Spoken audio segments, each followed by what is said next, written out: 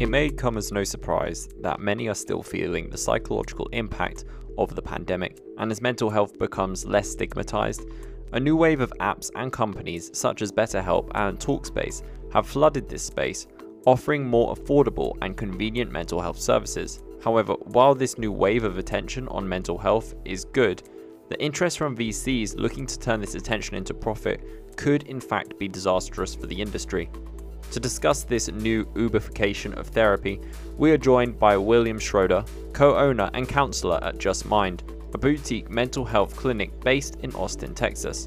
In this episode, we talk about how these large tech companies promise mental health specialists the ability to turn on an app and be given as many clients as they can take with the promise of good earnings.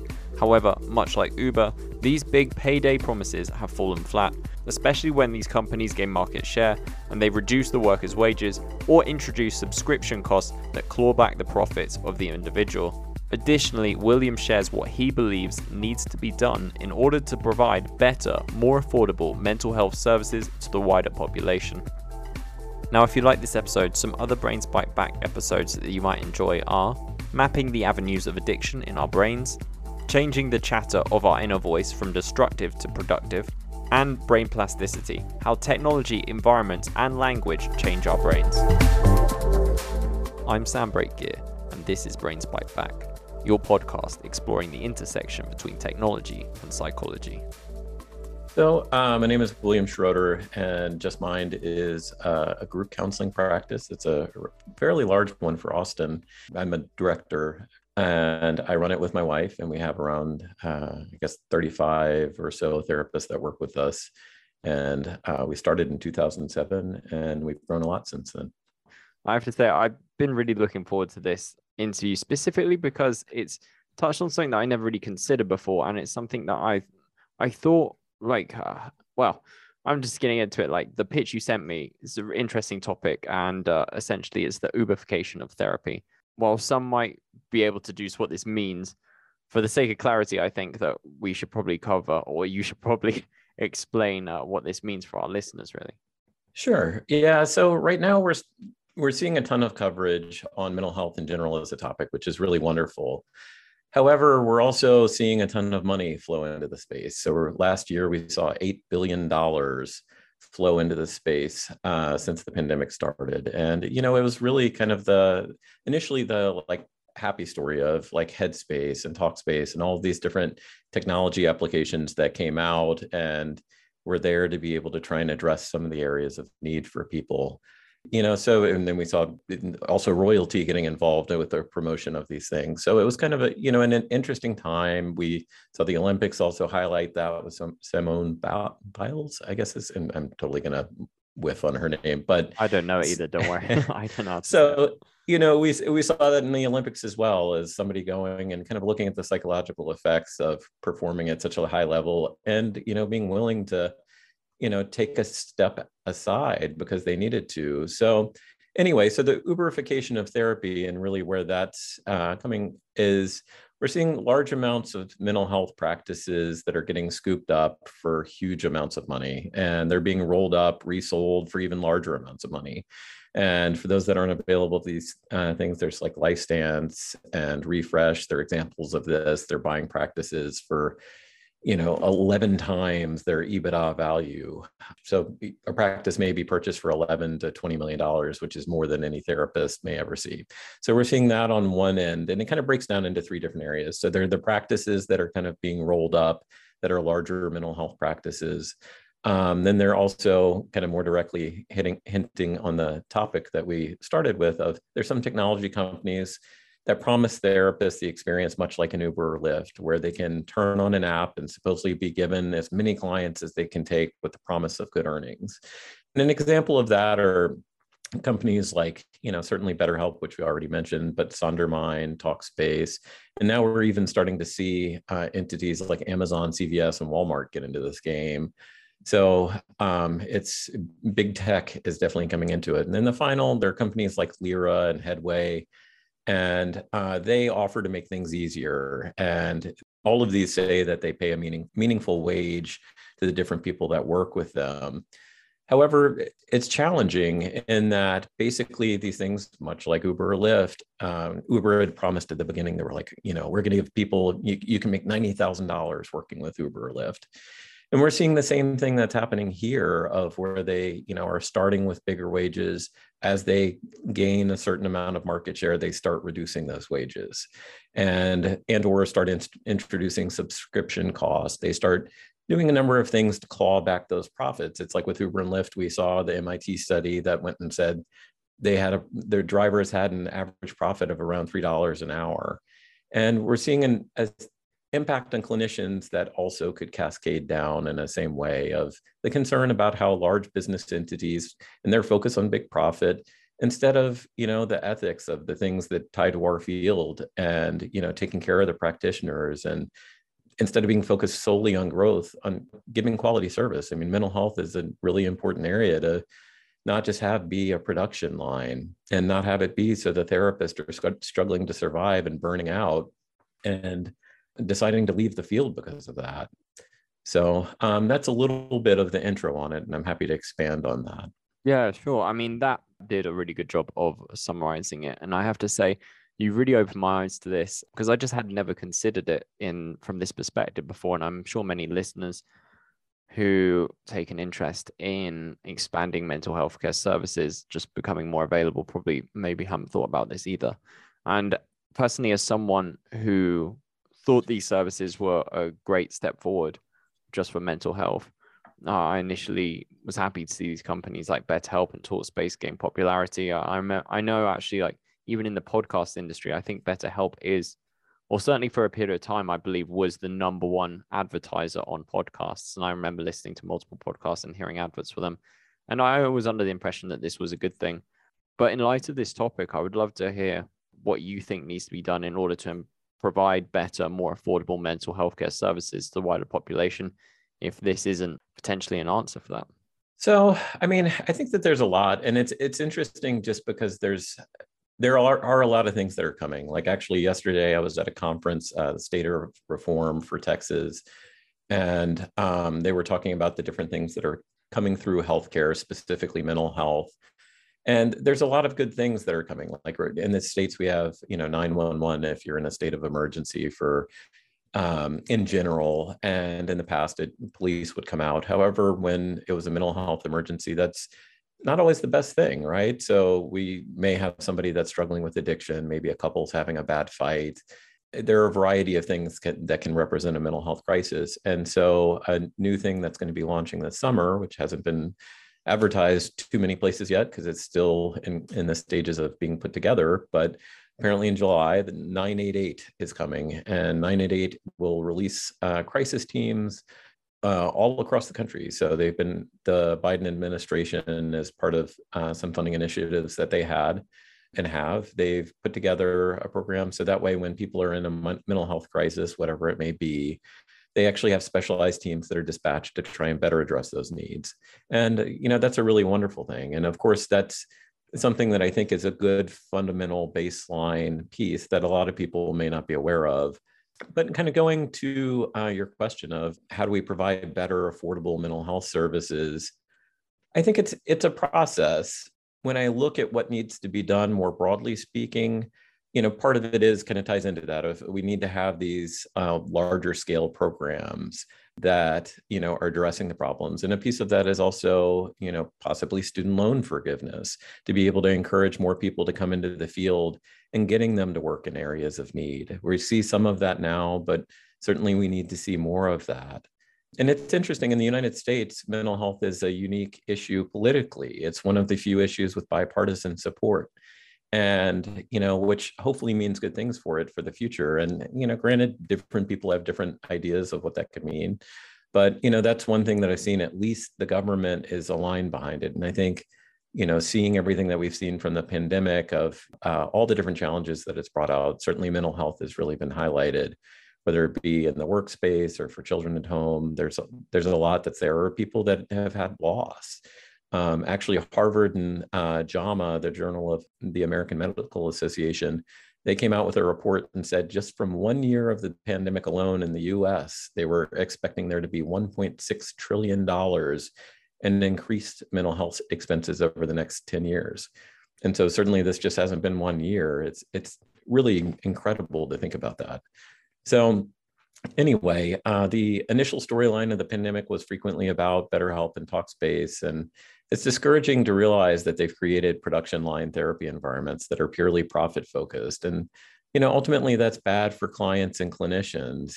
And I'm happy to elaborate more on why. But, as far as getting to the solutions of that, I think we need to have more mentor networks and more peer support networks. And actually, that's another piece of what the Biden administration does for, let's say somebody has schizophrenia and, they've successfully been treating it and doing well, and they want to go and help other people with schizophrenia. Now they can. They have these peer support networks that people can get partnered with, and it pays them. They actually doubled what it used to pay.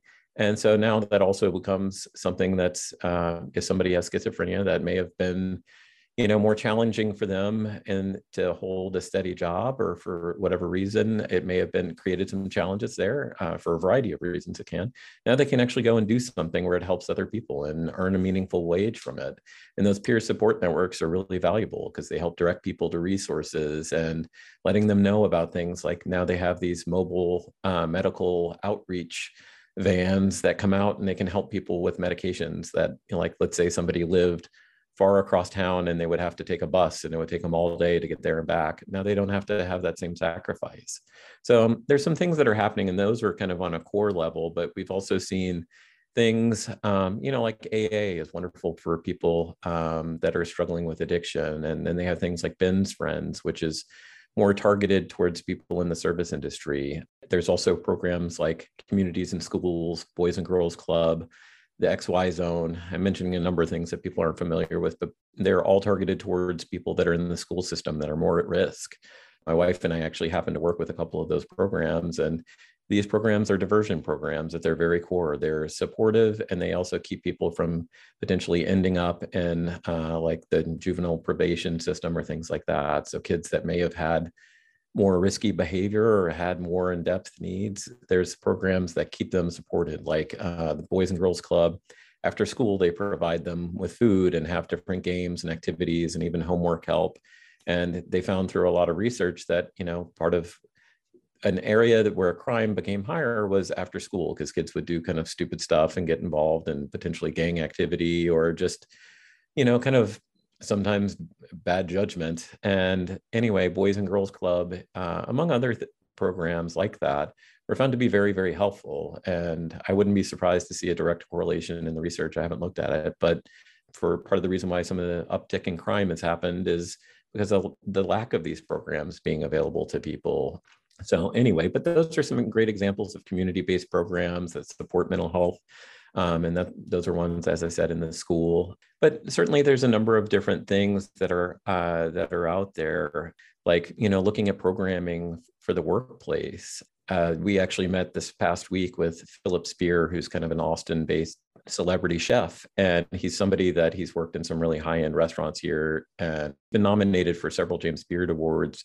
And he's done a lot to really talk about changing the culture in the service industry, because here in the US, the challenge has been, instead of making it into just a job that's not as sustainable, giving people a meaningful wage and making it a little bit more like my experience of in other cultures, like in Europe and abroad, has been, really having an environment that makes it so people can be professionals in this and earn enough of a wage to do so, and that encourages a healthy workplace culture. So, for instance, one of the things that he's done has been ending after shift drinks. So that way it's, not just about hanging out with people and going out for drinks with them. It's about doing other things and replacing that with healthier things like yoga. They want to add in a mental health initiative. They have running that they do during the day together. There's a number of things like that. Our company has worked with Whole Foods headquarters, which is here in Austin, and provided some corporate wellness education. And we provided counseling support to their employees, but we've also done different presentations talking about topics to try and kind of be that low-hanging fruit of, if somebody's concerned about how to manage stress in a stressful environment, or grief and loss and successful ways to be able to cope with that, or other examples can be like disordered eating or parenting topics of how to be able to support kids with gender, sexuality, and identity. So there's a number of things that we've done to try and help make available those discussions and, let people know like how they can find help and looking for some of the things that they can do on their own.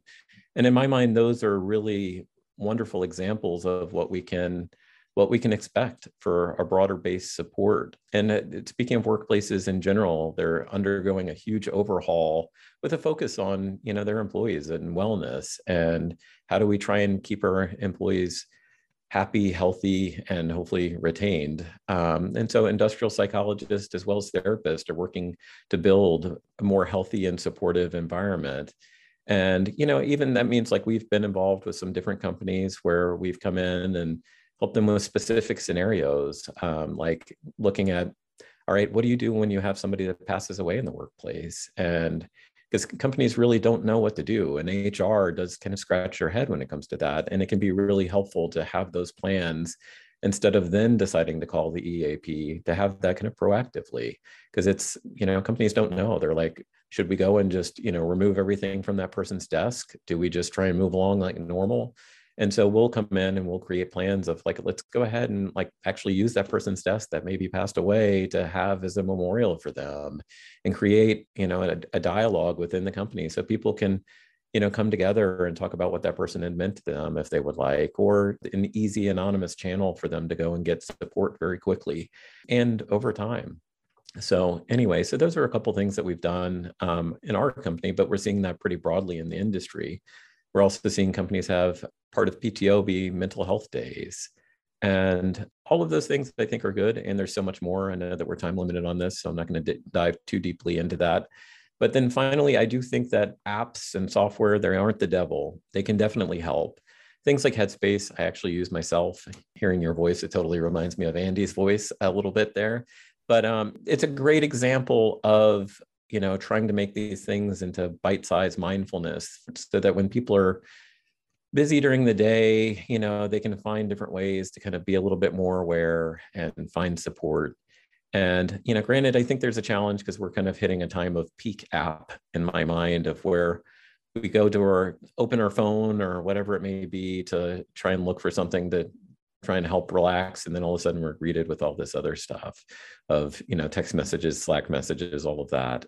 So I think it's a challenging balance even for the apps to be able to solve, just because the amount of stuff that we're relying on technology for. So it has those goods and the bads, and it's a challenge of finding that balance point. So we have to think about changing our lives systematically.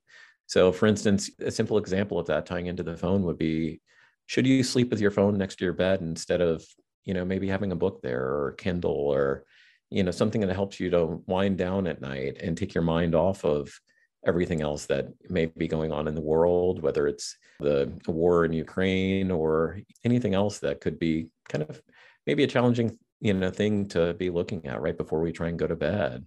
But, looking at other things that we could do to be able to lower our stress and really trying to proactively address that. Hopefully you're enjoying the show, and if you are, make sure you subscribe and never miss an episode.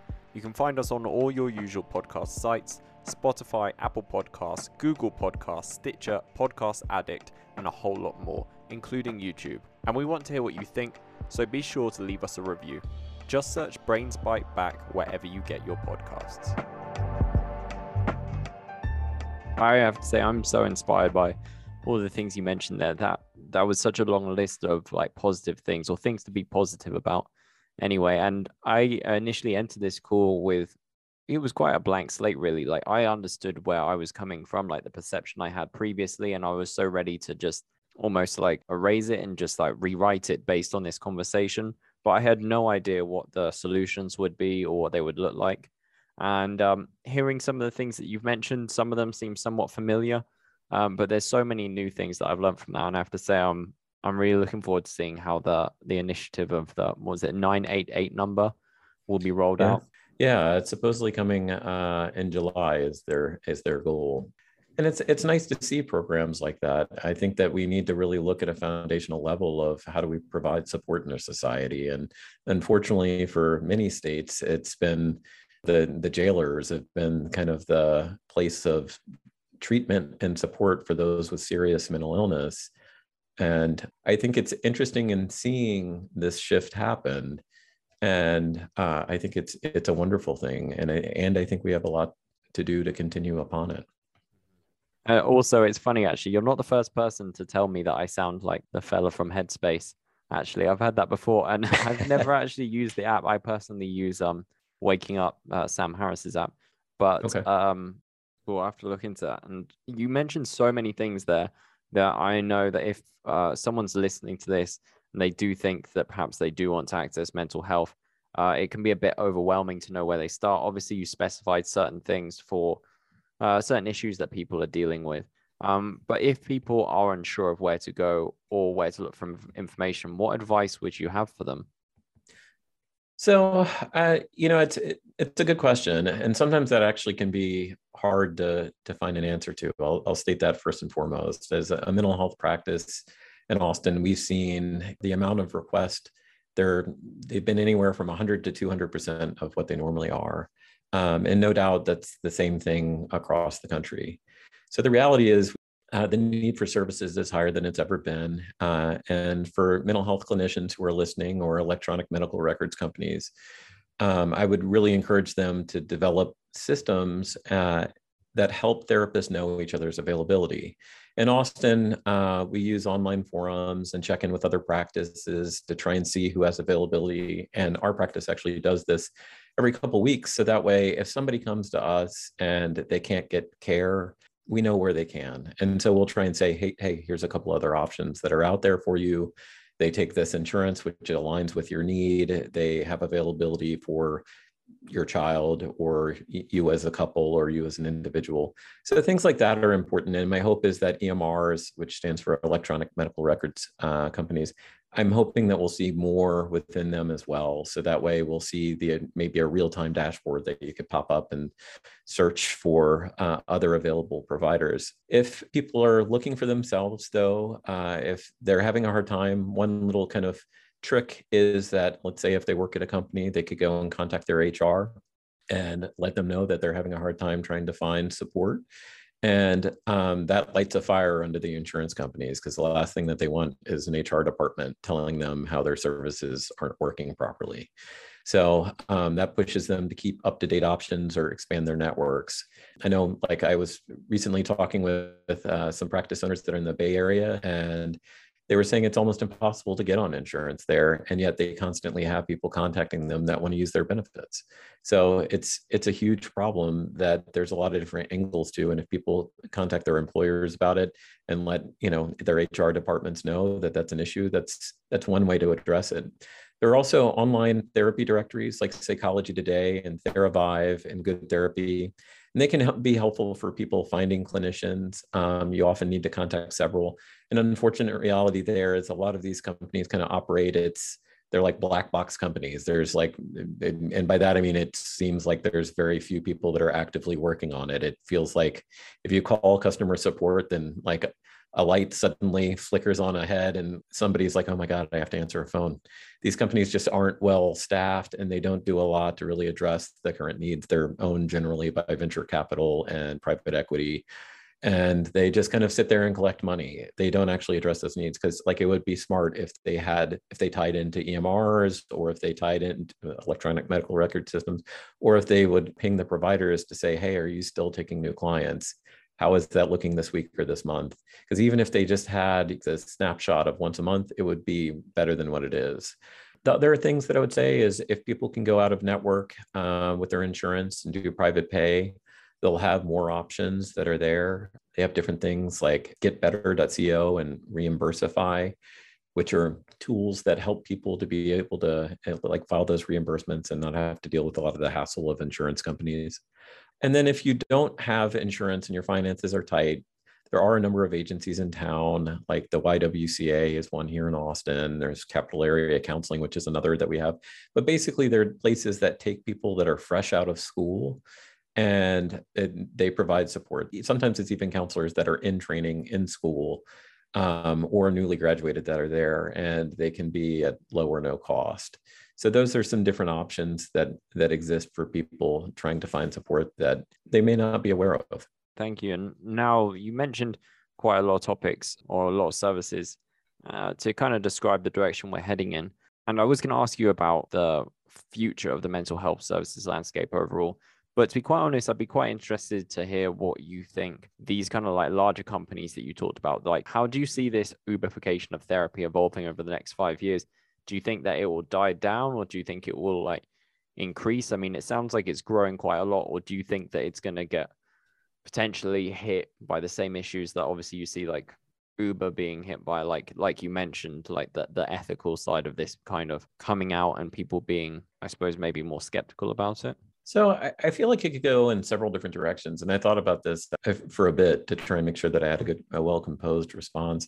So I feel like it could go so many different ways. It's interesting because it's like, as much as people may rely on Uber, we still don't actually know if they can survive. The venture capital and private equity that are behind them, we still don't even know if it's going to be a business model that survives past that, which is kind of a scary thing to think about when we start throwing in mental health within that same scope, right? So my first prediction is that we could see a consolidation of group practices and app-based systems that may destroy the field. And we may see a lot of clinicians that leave.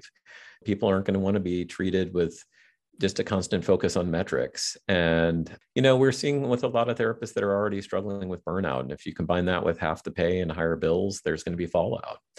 So another potential way that it could go is as inflation sets in and the flow of money tightens. We've seen the market cap of a number of these different companies cut, like LifeStance, which I mentioned. They were initially valued at 7.5 billion, and the last I checked, they were at 3.1 billion, and that's just in 8 months that they've fallen back that far. So it's likely that a number are going to fail, pivot, or be acquired. And not to say that 3.1 billion is it's nothing to sneeze at, but these companies will continue to be able to acquire debt. But it's up to a certain point. It's a question of how far are they from becoming profitable. These companies are very focused on the same target market. And, as one CEO had told me, it was like, we're always, out in front of our skis trying to spend and beat our competitors. And I don't know how long that's going to last. Having personally been in the Bay Area and working in technology in my own past, I saw an end to that come pretty hard and fast in 2001.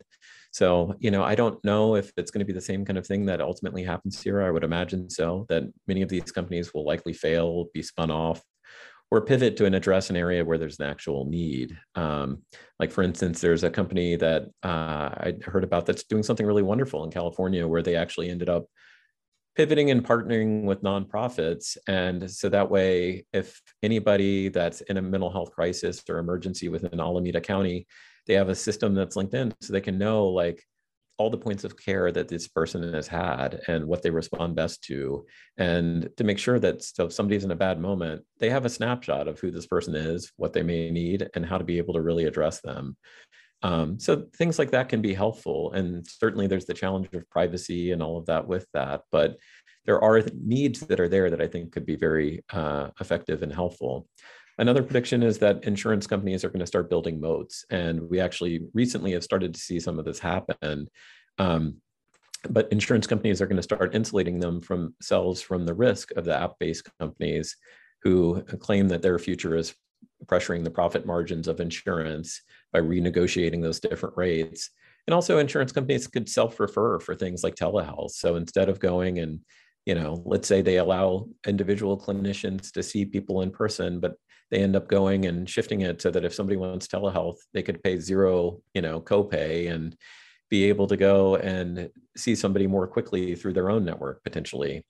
Which sounds great, but then it's also like, I'm sure that they'll probably do a lot to really put metrics on stuff and rein in the cost of it as well. So I get that there's a tug of war in this no matter what. And insurance companies are always going to be focused on that balance between controlling cost and trying to hopefully provide a better end process.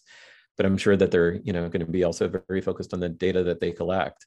And it's assessing care. And I'll say as a clinician, sometimes those things don't go together. I've definitely had clients in the past where I was trying to keep them out of a higher level of care, being hospitalized, and by seeing them once a week, which doesn't seem like a lot. And I've had insurance companies push back and say, that's too much. We want this cost to come down. And that's a challenging thing to hear as a clinician and to realize as a person that ultimately these insurance companies are very profit driven as well outside of that, the app stuff. And it's a challenging thing for a healthcare model to have that when it may not be in the same direction as what somebody needs. The last couple of predictions I have is we may see an outcome-based care model come to the forefront. And this means that clinicians are paid by a model that focuses on the outcome instead of service codes. So like when you go into a pediatrician's office or a doctor's office, very frequently, you'll notice all the different things they're doing that generate service codes, like them taking your weight, your blood pressure, all your vitals, as well as seeing you. Those are all things that actually provide reimbursement for them. In mental health, we just see somebody for an hour or 45 minutes, or, there's increments of time, but there's not all these add-ons for complex service codes that are there. And we may see a focus shift towards what are the models of therapy that are showing through evidence that like may be more successful at treating different conditions. Like EMDR is one. It stands for eye movement desensitization reprocessing, which is a mouthful to be able to say, but it's one that has proven that with 4 90-minute sessions, 90% of people with a single incidence of trauma can no longer meet the criteria for PTSD.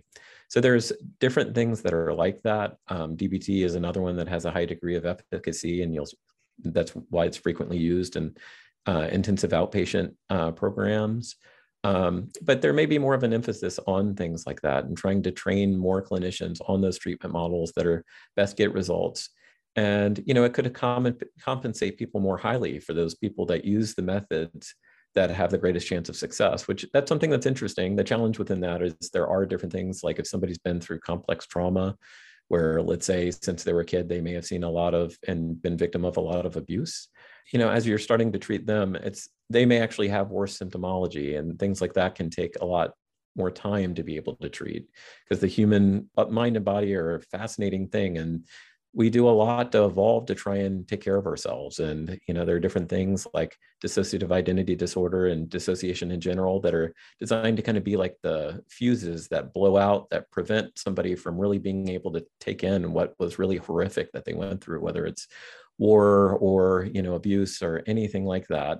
And, the challenge is then as an adult, then working through that stuff, because inevitably it may affect their intimacy or their ability to be close with people, or just to be able to function in society. I mean, a huge amount of the people that we see that are homeless in Texas, I can't remember if it's the largest portion of homeless or the second largest portion, but it is veterans. And that's a sad thing to realize, is absolutely it's trauma that's at the core of that. So last couple of predictions here, we will continue to see more benefits given to mental health clinicians by group practices. We may even see some different models potentially that are employee owned as a way of trying to support different clinicians. I think that we'll see different like group practices, kind of like our own, continue to try and grow and nurture and support and be an environment for people to kind of be like that big lazy boy chair that they can come into and hopefully try and get comfortable in and be supported in. And because that's, I think, the goal that every group practice wants. We don't want to just have an environment where people come and then decide to leave. We want a place where our clinicians come, stay, they're comfortable, they're supported, they learn, they grow. And, hopefully that's a lifelong thing. And that would be a nice thing to counteract some of what we're seeing in the app-based world. And then finally, like I said earlier, I think we're going to see more people utilizing services since the pandemic, and it's been the start of a great awakening for mental health. The JAMA and Harvard data really pointed out that, the cost of this time on people's mental health over the next 10 years or so. And I think that they're correct. Certainly, we've seen that with the amount of demand and just people being open to seeking support. I can't tell you how often we find people that are coming in that have never been to counseling before. And very frequently, like I'll say as a mental health practice, we absolutely market towards a female audience. And part of the reason being they're the ones that are encouraging their partners and encouraging their loved ones to get the support that they need, whether it be because they can see them struggling, or men are more resistant. Inevitably, it's a sad part of our conditioning is that whole thing of toughen up. What would the neighbors see or think if they saw you like this? There's all of that stuff that so many people are conditioned with. So I think women really do influence and encourage and support their partners. And it's not to say that that's always true, that men will never seek out therapy. That's not to, not to say that. It's just, it's certainly like, I think women are more open to group support and encouraging others to do that, versus men very often will sit with that hard pain themselves and really just, unfortunately, be stuck in it. Yeah, I completely understand what you're saying. And I have to say, being British myself, I do see in our culture, like we have that, or have classically had that. Fortunately, it hasn't really affected me. I think that maybe it's because like having studied psychology myself, university, I understand the necessity to like really talk and communicate. But we have that culture of a stiff upper lip. And yeah, I definitely can understand what you're talking about. And it's more prevalent in men from what I've seen as well. So I don't think you're wrong in that sense. And what you're saying makes absolute sense to me. It's always striking to me to see, like, my wife and I happened to be talking with somebody recently when we were actually out at a restaurant, and there was a person that was next to us, and they were talking about how during the pandemic, how it had been really hard for them. And, they were smiling as they told a story of like their very, very young child who got cancer during the pandemic, and how scary that was for them, and how they ended up moving out of the city where they had been living and moved closer to where some family was. But then even the family couldn't be there but to support because of concern about COVID.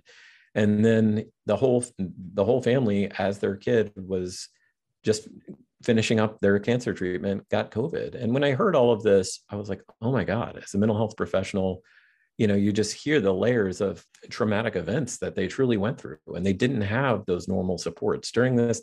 Normally you think about any tough time that you go through, and there are those friends that you can talk to, and if you're having a hard time, they have that buffer and capacity to be able to go and support you in the tough moment.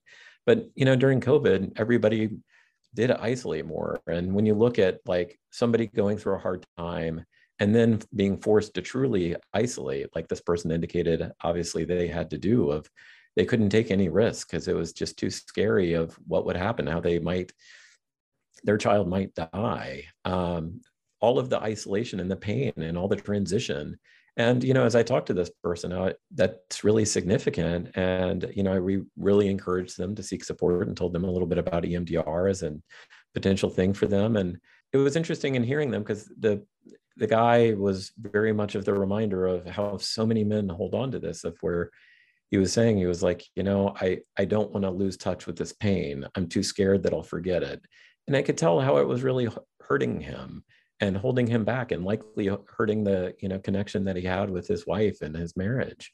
And it's sad because that's not an isolated example. I mean, everybody has a story of loss in their life. And, I think during this time, it's made it even that much more profound. And people need to be able to seek support and feel that it's going to be okay, and at least try it. So I'm hoping that that's one of the things that'll come out of this time. Yeah, you and me both. And hopefully we do make it to that stage where everyone can get the support they need for those sad and difficult times that they go through, just like the one you mentioned there. And also, like, our time's coming to an end, but I just wanted to conclude really with just thanking you for bringing this topic to light for me, and also coming so prepared with I suppose answers and solutions to an issue that I didn't really know existed. And I wouldn't be surprised if many of our listeners were similar to myself in the sense that they might have been oblivious to this.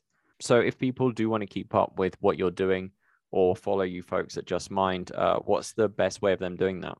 They're absolutely welcome to connect with me through LinkedIn, or they can certainly try and catch me on Twitter if they'd like to do that too. It's at Just Mind on Twitter, and I am the person that's behind that. So that's another way to be able to connect with me.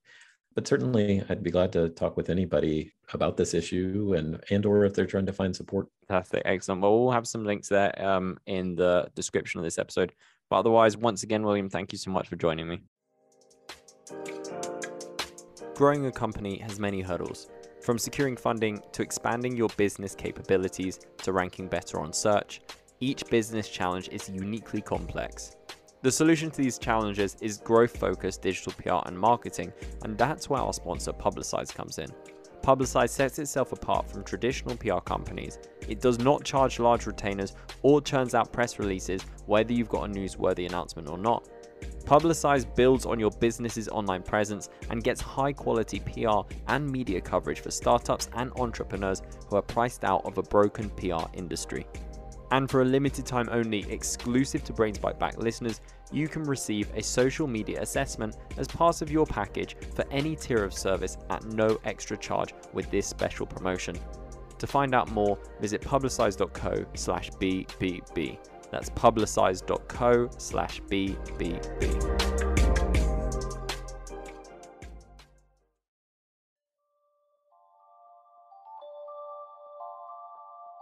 This is the end of today's show. Thank you so much for listening. If you like this and you want to hear more episodes just like it, then follow and subscribe to Brains Bite Back wherever you get your podcasts. We're also available on YouTube under the channel of our publication, The Sociable. Just search Brains Bite Back and you'll find all of our episodes there. We really love hearing what you have to say, so leave us a review on iTunes or on any other podcasting platform to let us know what you think. You can also reach out on Twitter at The Sociable. And finally, go to sociable.co where you can find all our episodes and plenty of articles on topics just like this. Thanks again for joining us, and until next time, stay safe and stay healthy.